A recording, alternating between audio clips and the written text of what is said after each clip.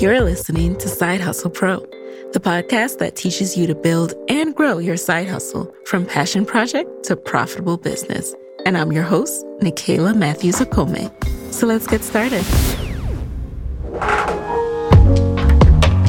Hey guys, welcome back to the show. It's Nicaila here. And today in the guest chair, we have Ericka Chambers, the CEO and co-founder of Puzzles of Color. Now, I really enjoyed what Ericka had to say about how she and her brother co-founded this business smack dab in the middle of the pandemic. She used that idle time to really think through something that her and her family had done for years, which is building puzzles together. And the one thing they realized was lacking were puzzles that showcase people of color. And after trying to get other people to do it, Ericka and her brother finally realized it was up to them to solve this problem. So we get into how they started, how they're growing, how they're realizing what to take off their plate and what to keep on their plate, and so much more. So let's get right into it.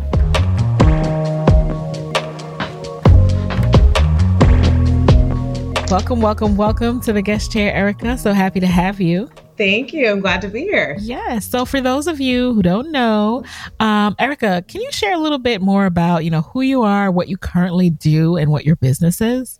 Sure, absolutely. I am Ericka Chambers. My business is Puzzles of Color, and we actually work with artists of color exclusively to license their pieces and turn them into puzzles.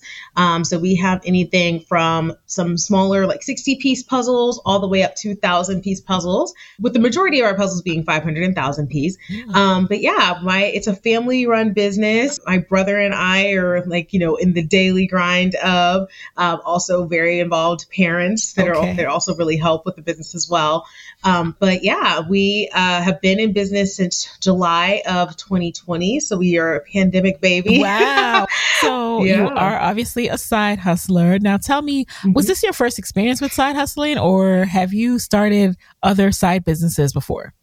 This is my first experience. My brother is a lot more adventurous as far as has always wanted to have his own business. He's had several throughout, his lifetime. Okay. But I've always thought about being an entrepreneur, but never actually done it. So this is my first official step in that world. And this is, my first time. Oh, cool. So why Puzzles of Color? How did this come to be? And, where did the inspiration come from? We actually grew up doing puzzles as a family since we were very, very young, like elementary school age. My mom always made sure that we had a puzzle to do to keep us entertained during the winter break. She's a lawyer, so she's like, I don't have time to keep up with you kids. You're out of school, but I still have to work. And so it was something that she gave us as a way to keep us entertained, to keep us out of her hair, basically. And we just really, enjoyed it and glommed onto it. For years, we did the same puzzle over and over. And then every year we just got excited about what puzzle are we going to buy this year? Are we going to do 1,000 pieces? Are we going to do a 1,500? We just kept growing and growing and growing. Yeah. And so as we got older, we realized we were never finding, my mom was really big about making sure there was representation. And so for her, if it was not a Black person on it, or she's, of course, appreciate all races, but she's I want you to see Black people, because we lived in a lot of predominantly white neighborhoods and schools. And so for her, she was looking for puzzles that have Black people, and it was really difficult to do. We found a few, but not very many. And so as I got older, I noticed that was still an issue. And so when I was pregnant back in 2019, I was doing putting a puzzle together to put in my nursery. And I realized I cannot find a Black puzzle to save my life. Oh, man. And so that was kind of where I said hey, William, you have a friend that's an artist. You think she would be interested in turning that piece that I love so much into a puzzle? And then we just grew from there. So William being your brother?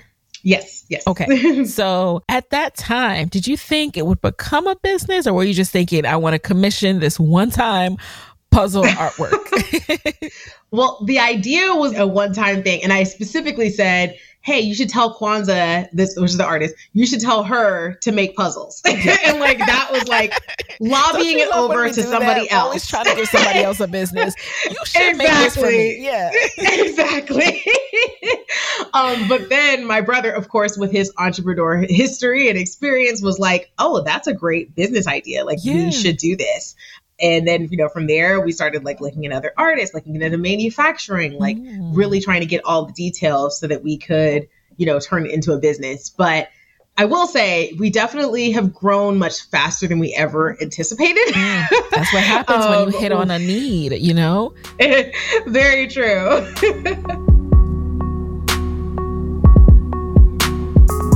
Where did you even begin? You said you started researching factories and things like that. I mean, do you just kind of Google factory that makes puzzles? How do you even start that process? I tell you, that is the hardest part. That was a very hard part. Like, just like figuring out how do puzzles get made. And so we looked up different companies and we were trying to figure out like, well, how can we make this happen? And a lot of the companies that we reached out to, just based on like the quantities that we were like, we don't know what the audience is. So we're like, can we order 50, and they were like, oh, that'll be $40 per puzzle or something crazy. Wow. Like the amounts were like stupid high. And we were like, that's not feasible. Like, we can't sell for that. So from there, we ended up I found a book that's called How to Start a Puzzle Business Like I Did, or something like that. What? It's literally, there's a book for everything. Long sentence. Yeah. Yes. And so a person who had a similar experience of trying to find, how to make a puzzle, ended up saying like, hey, I did all the research. You don't have to. And so I read the book like literally overnight, and we had like, it was Juneteenth, was like, everybody, all my family was off work. So we like went up my mom's house, had a barbecue, and I was like, okay, I read the book. This is what we need. And we started to like search for like a roller die machine and like the kind of board you need and like a company that can print and mount and all this stuff. That's amazing. That is amazing. And what I love about that story too is the fact that it's Juneteenth and you're like, all right, guys, here is how we are going to start this family business. Like how symbolic is that on that date? So now these pieces start coming together, but you work full time. So how does your experience and what you do full time, if at all, how does that help with you starting a business and applying that to your own business? Well, that is one thing that's beautiful about, being in a family business is that my brother and I are very complimentary of each other. So he is a creative, like he works with all of the artists and like binds the pieces. And he used to work in printing, for a printing company. He's a graphic designer. He did our logo. And so he has that knowledge and that experience. And then on my end, I actually went to school for event management. But I ended up in the corporate world doing project management and process management. Okay. And so I had like that very organized experience. I knew like, how do we get this project done? Like if we say we want a collection by this day, what are the steps to get to that point? And so I kind of handle like the business side of like making sure we get our goals, and he handles like the creative side. That project management experience. I mean, that alone, that just comes in handy. So, and I mean, your hospitality experience, I'm sure too, just dealing with different personality types, which like I can kind of tell 100%. The hospitality background, but okay, I really love that. So now you guys are starting things up. Besides like getting the materials and the physical aspect of the business together, what are some things you started to consider about, what you really need if you're going to make this a serious business, a long-term thing? Like, what are some ducks that you started to get into a row? Well, of course, just the general stuff of like licensing your business. Like William, when we had a lot of different company names in our head, and he was like Googling them all, like, okay, does this already exist? Like, we need to go ahead and get the name registered, all that kind of stuff, like that generic, just every business needs to have. And when you say registered, you mean get your trademark for it? Yeah, well, not the trademark. We actually didn't apply for that for a while, but like getting registered with the state and getting your name, license yeah, with that. I just wanted to clarify that because, and Yes. I like that you talk about doing it later because a lot of people get really hung up on, I got to trademark this and all this other stuff. And, you know, that could come later as long as your name's not taken, you know, and you register it and you start putting it in use. Not legal advice, y'all. Disclaimer, not legal advice. But so many times people change their names. And so they start this trademark process and you're not even going to end up using that name. So 100%. And we changed our name over time. So you did? Okay. Yeah. We were going to be Puzzles by Us or something like that. I don't remember. And we had registered, like not registered, but like we had like created a Facebook page and I think we did register it with the state, but then over time, like I was up in the middle of the night breastfeeding and was like, you know what, like if we really are talking about like we're working with artists of color, we're, you know, wanting to uplift and show representation, like why not Puzzles of Color to play on like people of color? And so from there, you know, we decided to change everything, change up our name and change how we branded like our color scheme and everything. So it kind of grew. I love the name. And I'm almost like, wow, that wasn't taken. Like that is just so I like straightforward names. Like I'm that person that I love a straightforward name because it just makes branding so much easier. It just makes like marketing so much easier. Like, yes, you still have to put dollars behind ads and things like that. But when people see the ads, they know what you are. They don't have to take 10 more seconds to try to figure out what your business is. That was the plan. Yeah.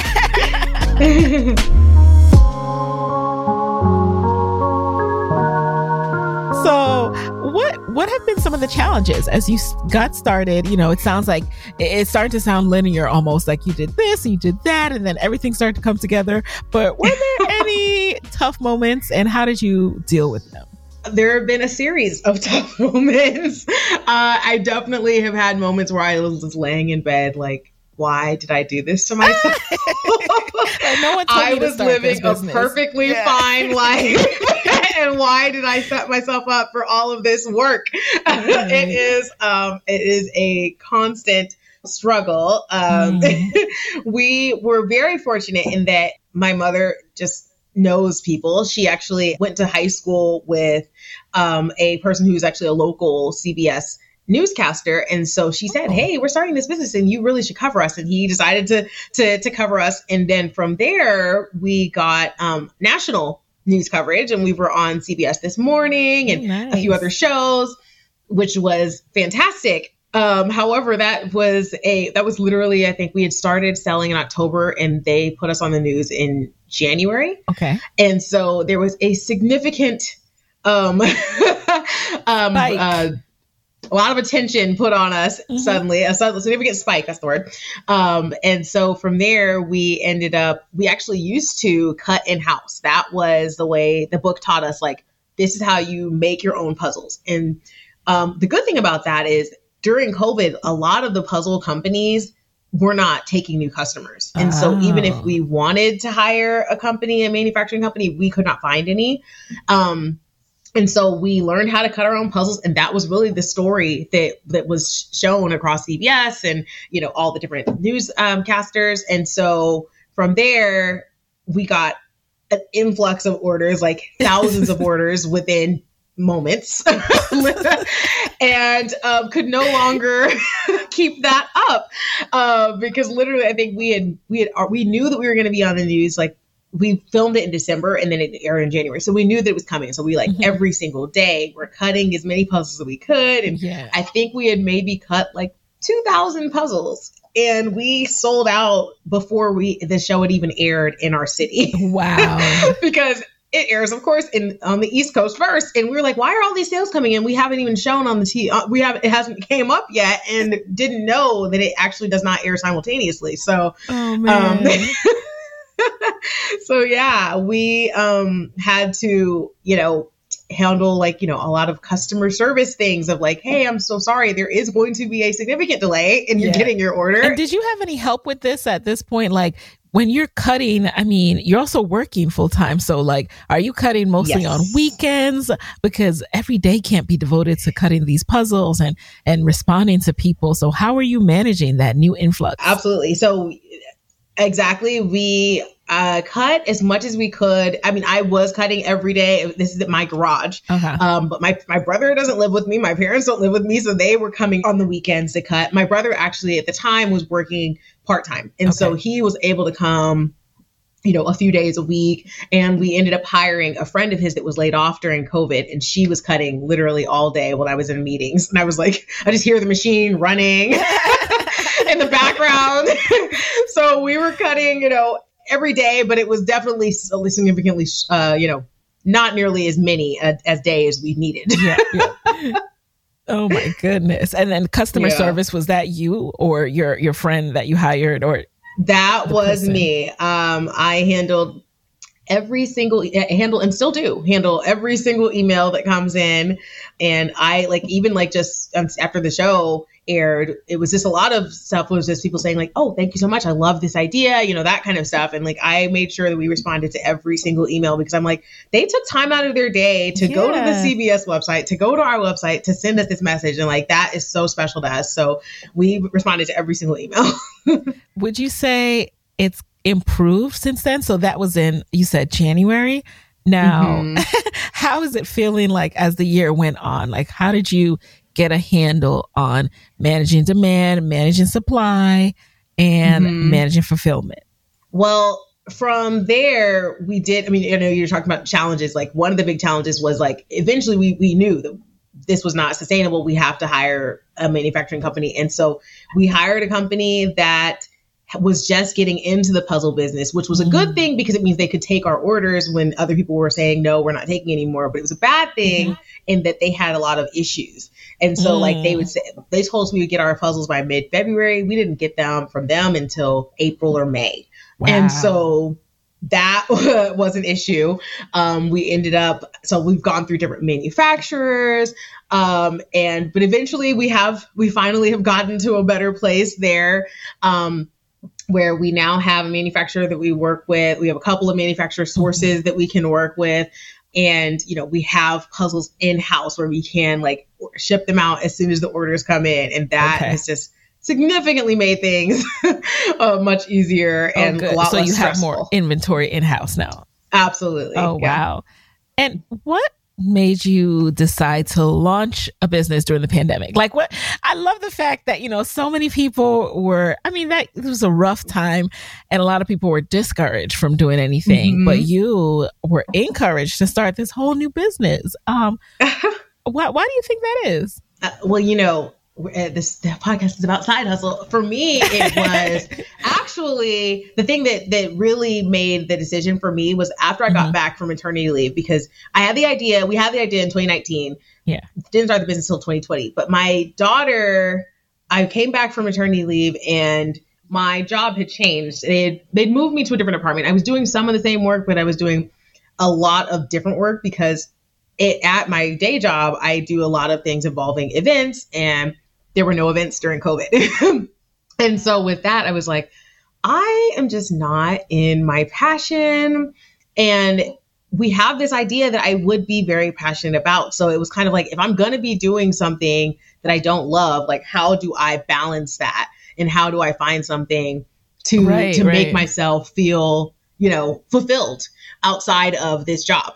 And so that was kind of the reason why we started during the pandemic, and also just like, hey, we're not doing anything on the weekends. We're not going out, So we can afford to start this business. And it worked out well for us because like we had like our, little COVID bubble, like where we saw each other. We didn't ever have like that feeling of isolation that so many people were having.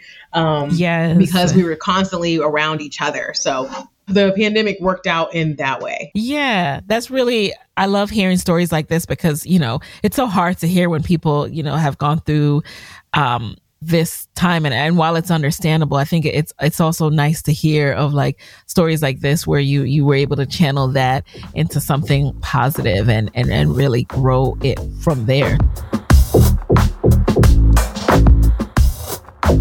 So So guys, have you been thinking about starting your own podcast? So you've been thinking about all these different ideas, or you have one idea that just keeps coming back to you, but you're not sure how to start, or if you have started, you're not sure why you can't grow it as much as you want to grow it.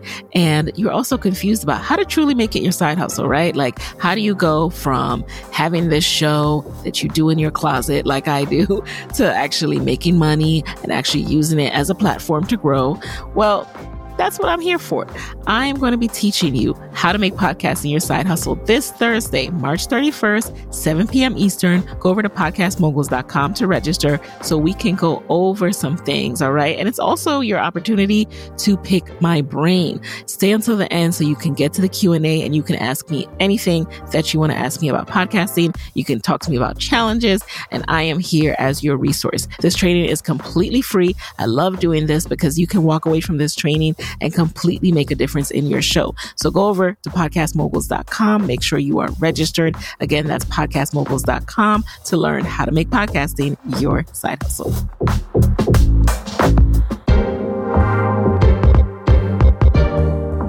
What about upfront costs in terms of, a lot of times people invest a lot of money on the upfront side into their materials and their supply, all the cost of goods, and they don't see that profit for a while. What's been your experience with Puzzles of Color? Well, we were really lucky in that the upfront costs weren't insane. Like the machine itself, like we sourced around and found like actually we ended up buying a brand new machine, but we bought it from overseas. And so it was significantly cheaper. We were looking at some used and things like that. The dyes and all of that stuff. We knew that like margin wise, we were okay. And we knew that if we buy, X amount of the puzzles already on the boards, that we'd cut them and we'd sell them for a certain amount. And so we knew that we could balance it out. Like, if we sell 100 puzzles, then we'll break even or whatever it was. Yeah. And so the upfront costs luckily were not too bad. The maintenance costs are a different story. So what's involved in maintenance? Well, for us, now that we have, a manufacturer and, sometimes we're going overseas, but sometimes we're local, it gets really expensive. The shipping of things, and the cost of like now with the volume that we're buying is so much higher than what we were buying before. And so that's a lot more upfront costs, and then, hope that puzzle sells as well as you hope it will. And so that part, it's like, oh, this is a pretty expensive to keep up, but yes, but it takes money to make money. I guess that's what they say. It takes money to make money. Are you having to like pour almost all of it back into like the next big batch order, or are you able to retain some of that to hire more to pay yourselves? Like how has it been? Because it's less than 2 years old. Yeah. So we did not pay ourselves we paid ourselves, I think, well, actually, no, we didn't. I was going to say we paid ourselves the first year, but we didn't. We just started paying ourselves this year, in 2022. So I was like, listen, this is too much work for me to not see anything out of it. Like, the whole point of this was to get paid. And so I was like, that was like one of the things that I said is the absolute goal this year is to pay ourselves, even though we are putting a significant amount back into the business. Yes. So, we're paying ourselves technically, but not enough to live with, not enough to live off of. It's still something.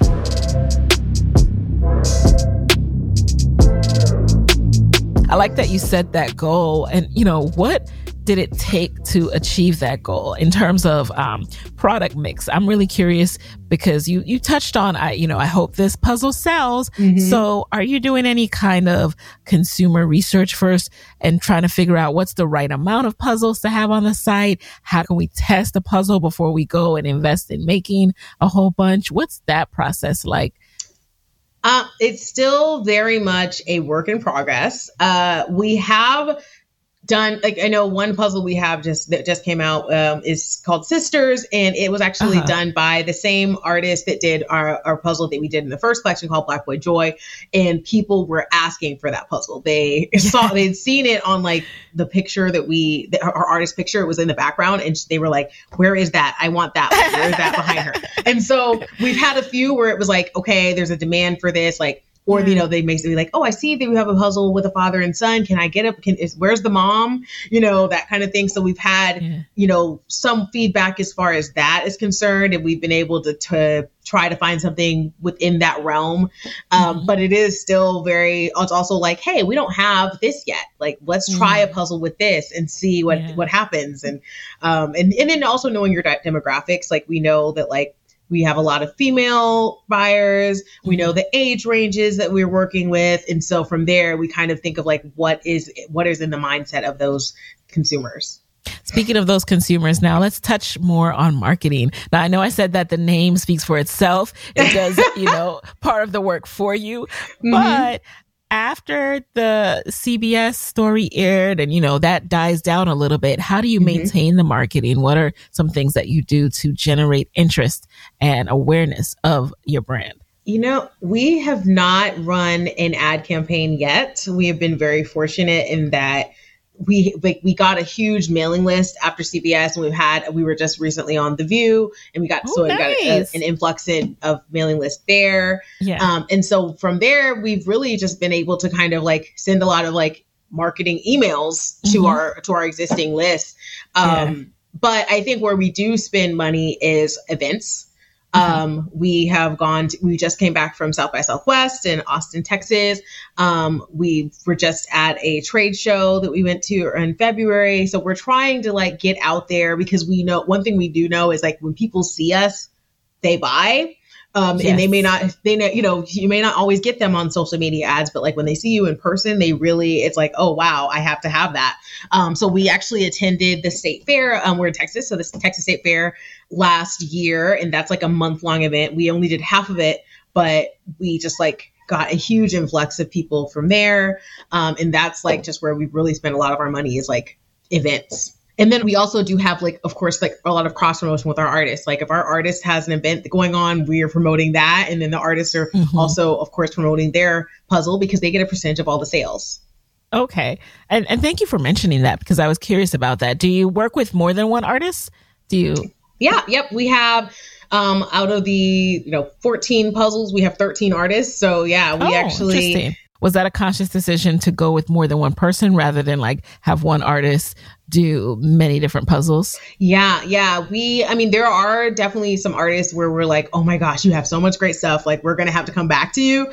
But we did make a conscious decision of working with multiple artists because like we want to give multiple artists that platform that we provide. And then also it's really good because we have different styles. Like, so you may not love the art of Blossom, but you may love Do What Makes You Happy or, whatever. Like it gives everybody a chance to find something that speaks to them. Right. And matches your aesthetic a little bit more. Exactly. Because I imagine some people you do the puzzle, then you want to frame it and just like, have it as art. So absolutely. I think that's a really cool decision. Now, you mentioned your email list. So, email lists, they're one of those things that sometimes people think it's really easy or it will just come, organically. People will go to your website, but it actually takes some skill to get people to give you that email, especially if they haven't purchased yet. Yeah. So, what are some tips that you've learned in your journey so far? What really helps with building that email list? Well, we have like a pop-up just automatically on our website, and my brother fought me over that. He was like, I was like, are you kidding me? I know the like, pop-ups. You have to do this. The thing is, I always think about taking out, me too. Like I feel bad sometimes, but then you look at those signups, you look at those conversion rates. Exactly. I mean, literally, people are signing up. Exactly. I'm like, you can give off 5%. Like it can be a tiny amount, but people will do it because it's like, heck, why not? Like, even if I'm not going to buy something now, I'll use the code eventually, And so that is a big source. But also when we're at events, we, ask people to sign up to our mailing list there. When we have been on like the TV shows and things like that, we've gotten some signups that direction. I'm trying to think of like other sources, but I think that's really been mostly it. The pop-up is like a big source of our signups. Yes. I'm glad that you mentioned that because, they've even kind of rebranded pop-ups so that we don't feel as bad as marketers. Yeah. You call them like the hello bar, the welcome box. Yeah, exactly. I think that's what ours is, a welcome box. What we're doing. Yeah. We're welcoming people and we're saying hello. So just think of it like that because it actually works, you guys. You might think it's annoying, but do it, test it, and you will see that conversion rate is extraordinarily high. And then also there's text. We also have, we just recently started doing the text message marketing as well, because I know for me, I sign up for mailing lists and I don't always see them because they go to that separate promotion box or whatever. Right. And so we actually also have a text membership, and it's called like Puzzle Club. And so from there, people can get a discount, and they also hear about like we had a flash sale for 2/2/2 day. And so, they get like all kinds of random flash sales and perks from that as well. Okay. And when did you incorporate PR into your strategy? Was this another conscious decision, or was it something that kind of came about through relationships and organically? That was something that also, again, came this year. We were lucky that we kind of were able to ride the wave of the PR that we got last year. But we just were like, okay, we know that we can't go to every event in every state. And so we need to get in front of people's faces in a different way. And another thing is like we were predominantly on television, just like organically, because a lot of other, once you've seen on one thing, you get picked up other places. But we were like, we want to get into magazines and all these other sources of media that we don't necessarily have an insight into. So that's where we were like, okay, let's see about hiring a PR person to help us with that endeavor. Very smart, because you're right. There's so many places where your consumers are and they may not come across you as awesome and amazing and far reaching as television is. You're not hitting everybody crazy enough, right? I see Love is Blind and all kinds of random shows, and I'm like, I have Netflix, but I have Hulu, I have so many things, and like we were on regular television. There are a lot of people who don't even have television anymore because they have all the streaming. That's true. I mean, it is a very saturated market there. For sure. Now that you are in the space where you're doing so much more business, how are you juggling the full-time and the side hustle, making space for both? Especially are you virtual or are you going into the office? Yes, we work virtually. I actually happen to be just off today, but I will tell you that is definitely a struggle, especially recently, is balancing and juggling. I also have a 2-year-old. And so I work a full job and I work a full day of work. I actually just recently ended up sending her to daycare because she used to be at home with me on top of all of this. But sending her to daycare was a big help. I work a regular day job, and then I take a break after she gets off of school, and we have lunch and, or dinner, and we play, and then I go back to work, and I start working on Puzzles of Color at night. So it is a lot. Wow. More power to you. I know about having that little 2-year-old coworker at home. I know how that goes. It was magical when she was really, really little. I loved it. But once she got mobile, I was like, all right, we gotta get out of here. And it's also just I love you, baby. Yeah. It's just so cool to see them, though, what they're learning and how they're interacting with their little fellow, short little people. So exactly. So before we get into the lightning round, I'd love to know a little bit more about how you guys are thinking about the business moving forward, like how you're thinking of how you want to expand it, or how do you want to maintain it in a way so that it allows you guys to not be so hands-on. Yeah. If you're starting to think through those things, like I'd love to hear how you guys are approaching it. Absolutely. Well, I will say we were very fortunate. Also, my dad is just retired fairly recently, like a few months ago. So he's able to really help take a little bit of the pressure off.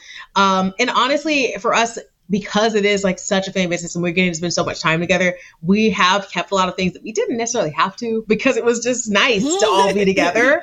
So we have kept a lot of things that we don't necessarily have to. But one thing we are working on is actually we just started working with a company that can help us as far as like the retailers and getting into the retailer and managing that relationship, because that is one thing that I don't feel like I've been the best at, is keeping up the relationships once we've worked with them. And so we are just kind of thinking about like, what do we like to do and what do we not? Because either we pay ourselves or we pay somebody else, but it does have to get done. And so like my brother loves the graphic design. He likes to create. So what are the other things that you're doing? And let's get those off of your plate. And same thing for me. I just hired somebody to handle our taxes because I cannot do it anymore. And so like, you know, kind of trying to figure out like, list all those things and what do you like to keep? What do you want to keep? And then what do you not like? And that's kind of been our approach. Yes. And the good thing with listing too is that you start to kind of write down what people need to help you with, because when it's all in your head and you're just like, I just want a social media person, or I just want to, you know, this person to do this, is like, well, what does that entail? What does that look like? How many hours does that require? Exactly. And then you realize, you don't even realize how much you're doing because you're just so busy doing it. And so like, definitely it's like, oh man, and it comes easily a lot of time on that stuff. And that's not the best use of my time. And so really that's been like the way we've kind of established like, okay, I'm spending way too much time over here. I need to be doing this. Let's list it out and start knocking them out. Yep. All right. So we're going to jump into a quick lightning round. You just answer the very first thing that comes to mind. Are you ready? Okay. Number one, what is a resource that has helped you in your business that you can share with the Side Hustle Pro audience? I mean, the first thing that comes to mind is the list. Like of course I have a puzzle company. I am a very analog person. And so I write things down. I can do a list on the computer, but it's not as effective for me as writing it down. So that is a resource that I use in a notepad. Is having a planner. Every year I buy a planner. Okay. Number two, what's been the best business book or podcast episode or content that you use to feed your mind that you've consumed this year? Very much podcast. I wish I had time to read. But I am like so swamped. So I definitely listen to a lot of podcasts, including yours. So I'm really excited to be here. Thank you. I also listen to, there's a podcast called CEO School that I listen to. Like I listen to a lot of like podcasts about mom entrepreneurs, because I feel like it's another level when you have a little one and a business and all those things that you have to balance. So those kind of, things that can help me to learn while I'm multitasking are really helpful. Number three, what is a non-negotiable part of your morning or day routine? Dropping my child off at daycare. No, that's right. I'm telling you, the day, like she's had like sniffles lately, and I'm like, knock that out. Get some Benadryl. You gotta go. Oh man, and I really, I hear you. Okay. And I'm lucky that because my dad is retired, I'm lucky that like if she really cannot go to daycare, I'm like, Dad, I need you to come pick her up. Like I'll come over, I'll come to you, whatever. Our son is with his grandparents right now. Shout out to the grandparents. That's why we moved back to New York. 100%. Like he's not in daycare yet for a little bit while longer. So it's totally grandma, grandpa daycare. So shout out. And thankful to them. So I couldn't do this episode with you. My Papa Shark is what my baby calls him, is Papa Shark. Yes. Papa let's go visit Papa Shark. Number 4. Now, what is a personal habit that you think has contributed to your success? I think the list, honestly, is a big thing. And the fact that I already am like a fairly organized person, that just helps. There's so many things that you have to do as an entrepreneur. And so like getting that stuff in order for yourself so that you can attack them is key. And then finally, number 5, what is your parting advice for fellow women side hustlers who want to pursue that idea but are just scared of going after it? Oh, I mean, I think definitely look at the marketplace. And if it's a problem for you, it's probably a problem for somebody else. Like, I mean, there are so many things that you think that you're just the only one. We didn't know that anybody else was looking for puzzles by Black people or puzzles by, and we kind of just jumped out on faith, but like the response has been amazing. So I think like trust your gut is a big thing that we've had to do. And it's really guided us well. All right. So where can people connect with Puzzles of Color after this episode? Where can we get our puzzles? Sure, absolutely. We are puzzlesofcolor.com and at Puzzles of Color on Instagram, Facebook, Twitter, LinkedIn, all of the above, TikTok. And then also we have a podcast where we interview our artists and we get like some feedback from them as far as like their creative process and the things that inspire and motivate them. So feel free to look for Vibing With on wherever you get your podcasts. Yeah. I will link to that, you guys. All right. Well, Ericka, thank you so much for being in the guest chair. I'm so excited to have you here. I can't wait for everyone to listen. And you guys, there you have it. I'll talk to you next week. Thank you. Hey guys, thanks for listening to Side Hustle Pro. If you like the show, be sure to subscribe, rate, and review on Apple Podcasts. It helps other side hustlers just like you to find the show. And if you want to hear more from me, you can follow me on Instagram at Side Hustle Pro. Plus, sign up for my 6-bullet Saturday newsletter at sidehustlepro.co/newsletter. When you sign up, you will receive weekly nuggets from me, including what I'm up to, personal lessons, and my business tip of the week. Again, that's sidehustlepro.co/newsletter to sign up. Talk to you soon.